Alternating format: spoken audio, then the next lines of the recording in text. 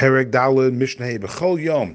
We're going to continue to make contrasts. Here we're going to contrast other services, the way they were done in the temple on Yom Kippur, as opposed to other days. B'chol Yom, every day, Kohanim Olin b'mizracho shel kevesh.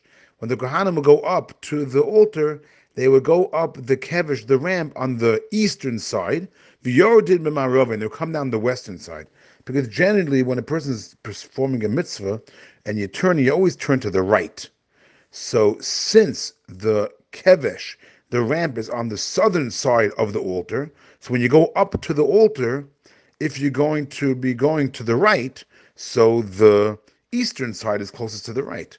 So therefore, you go up the kevesh, the ramp, on the eastern side, and you go around that way. So b'chol yom kohanim olim mizracho.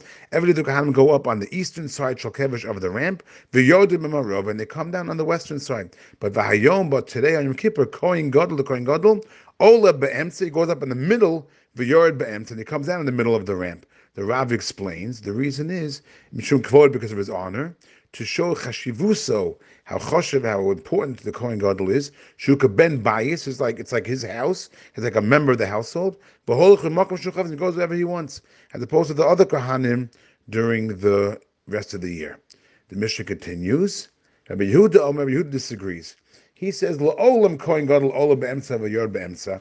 The Kohen Gadol always is treated better than everyone else, and the Kohen Gadol always, la'olam, always, every day of the year, can go up. Kohen Gadol olam goes up be'emtza v'yor be'emtza, goes up from the middle of the ramp and comes down the middle of the ramp. Another contrast: B'chol yom Kohen Gadol mikadesh yadav v'ragav b'nakiyah. Every day of the year, the Kohen Gadol, when he washes his hands and feet, he washes them from the kiyah, that special basin of water of the kiyah that all the Kohanim use, like every other Kohen.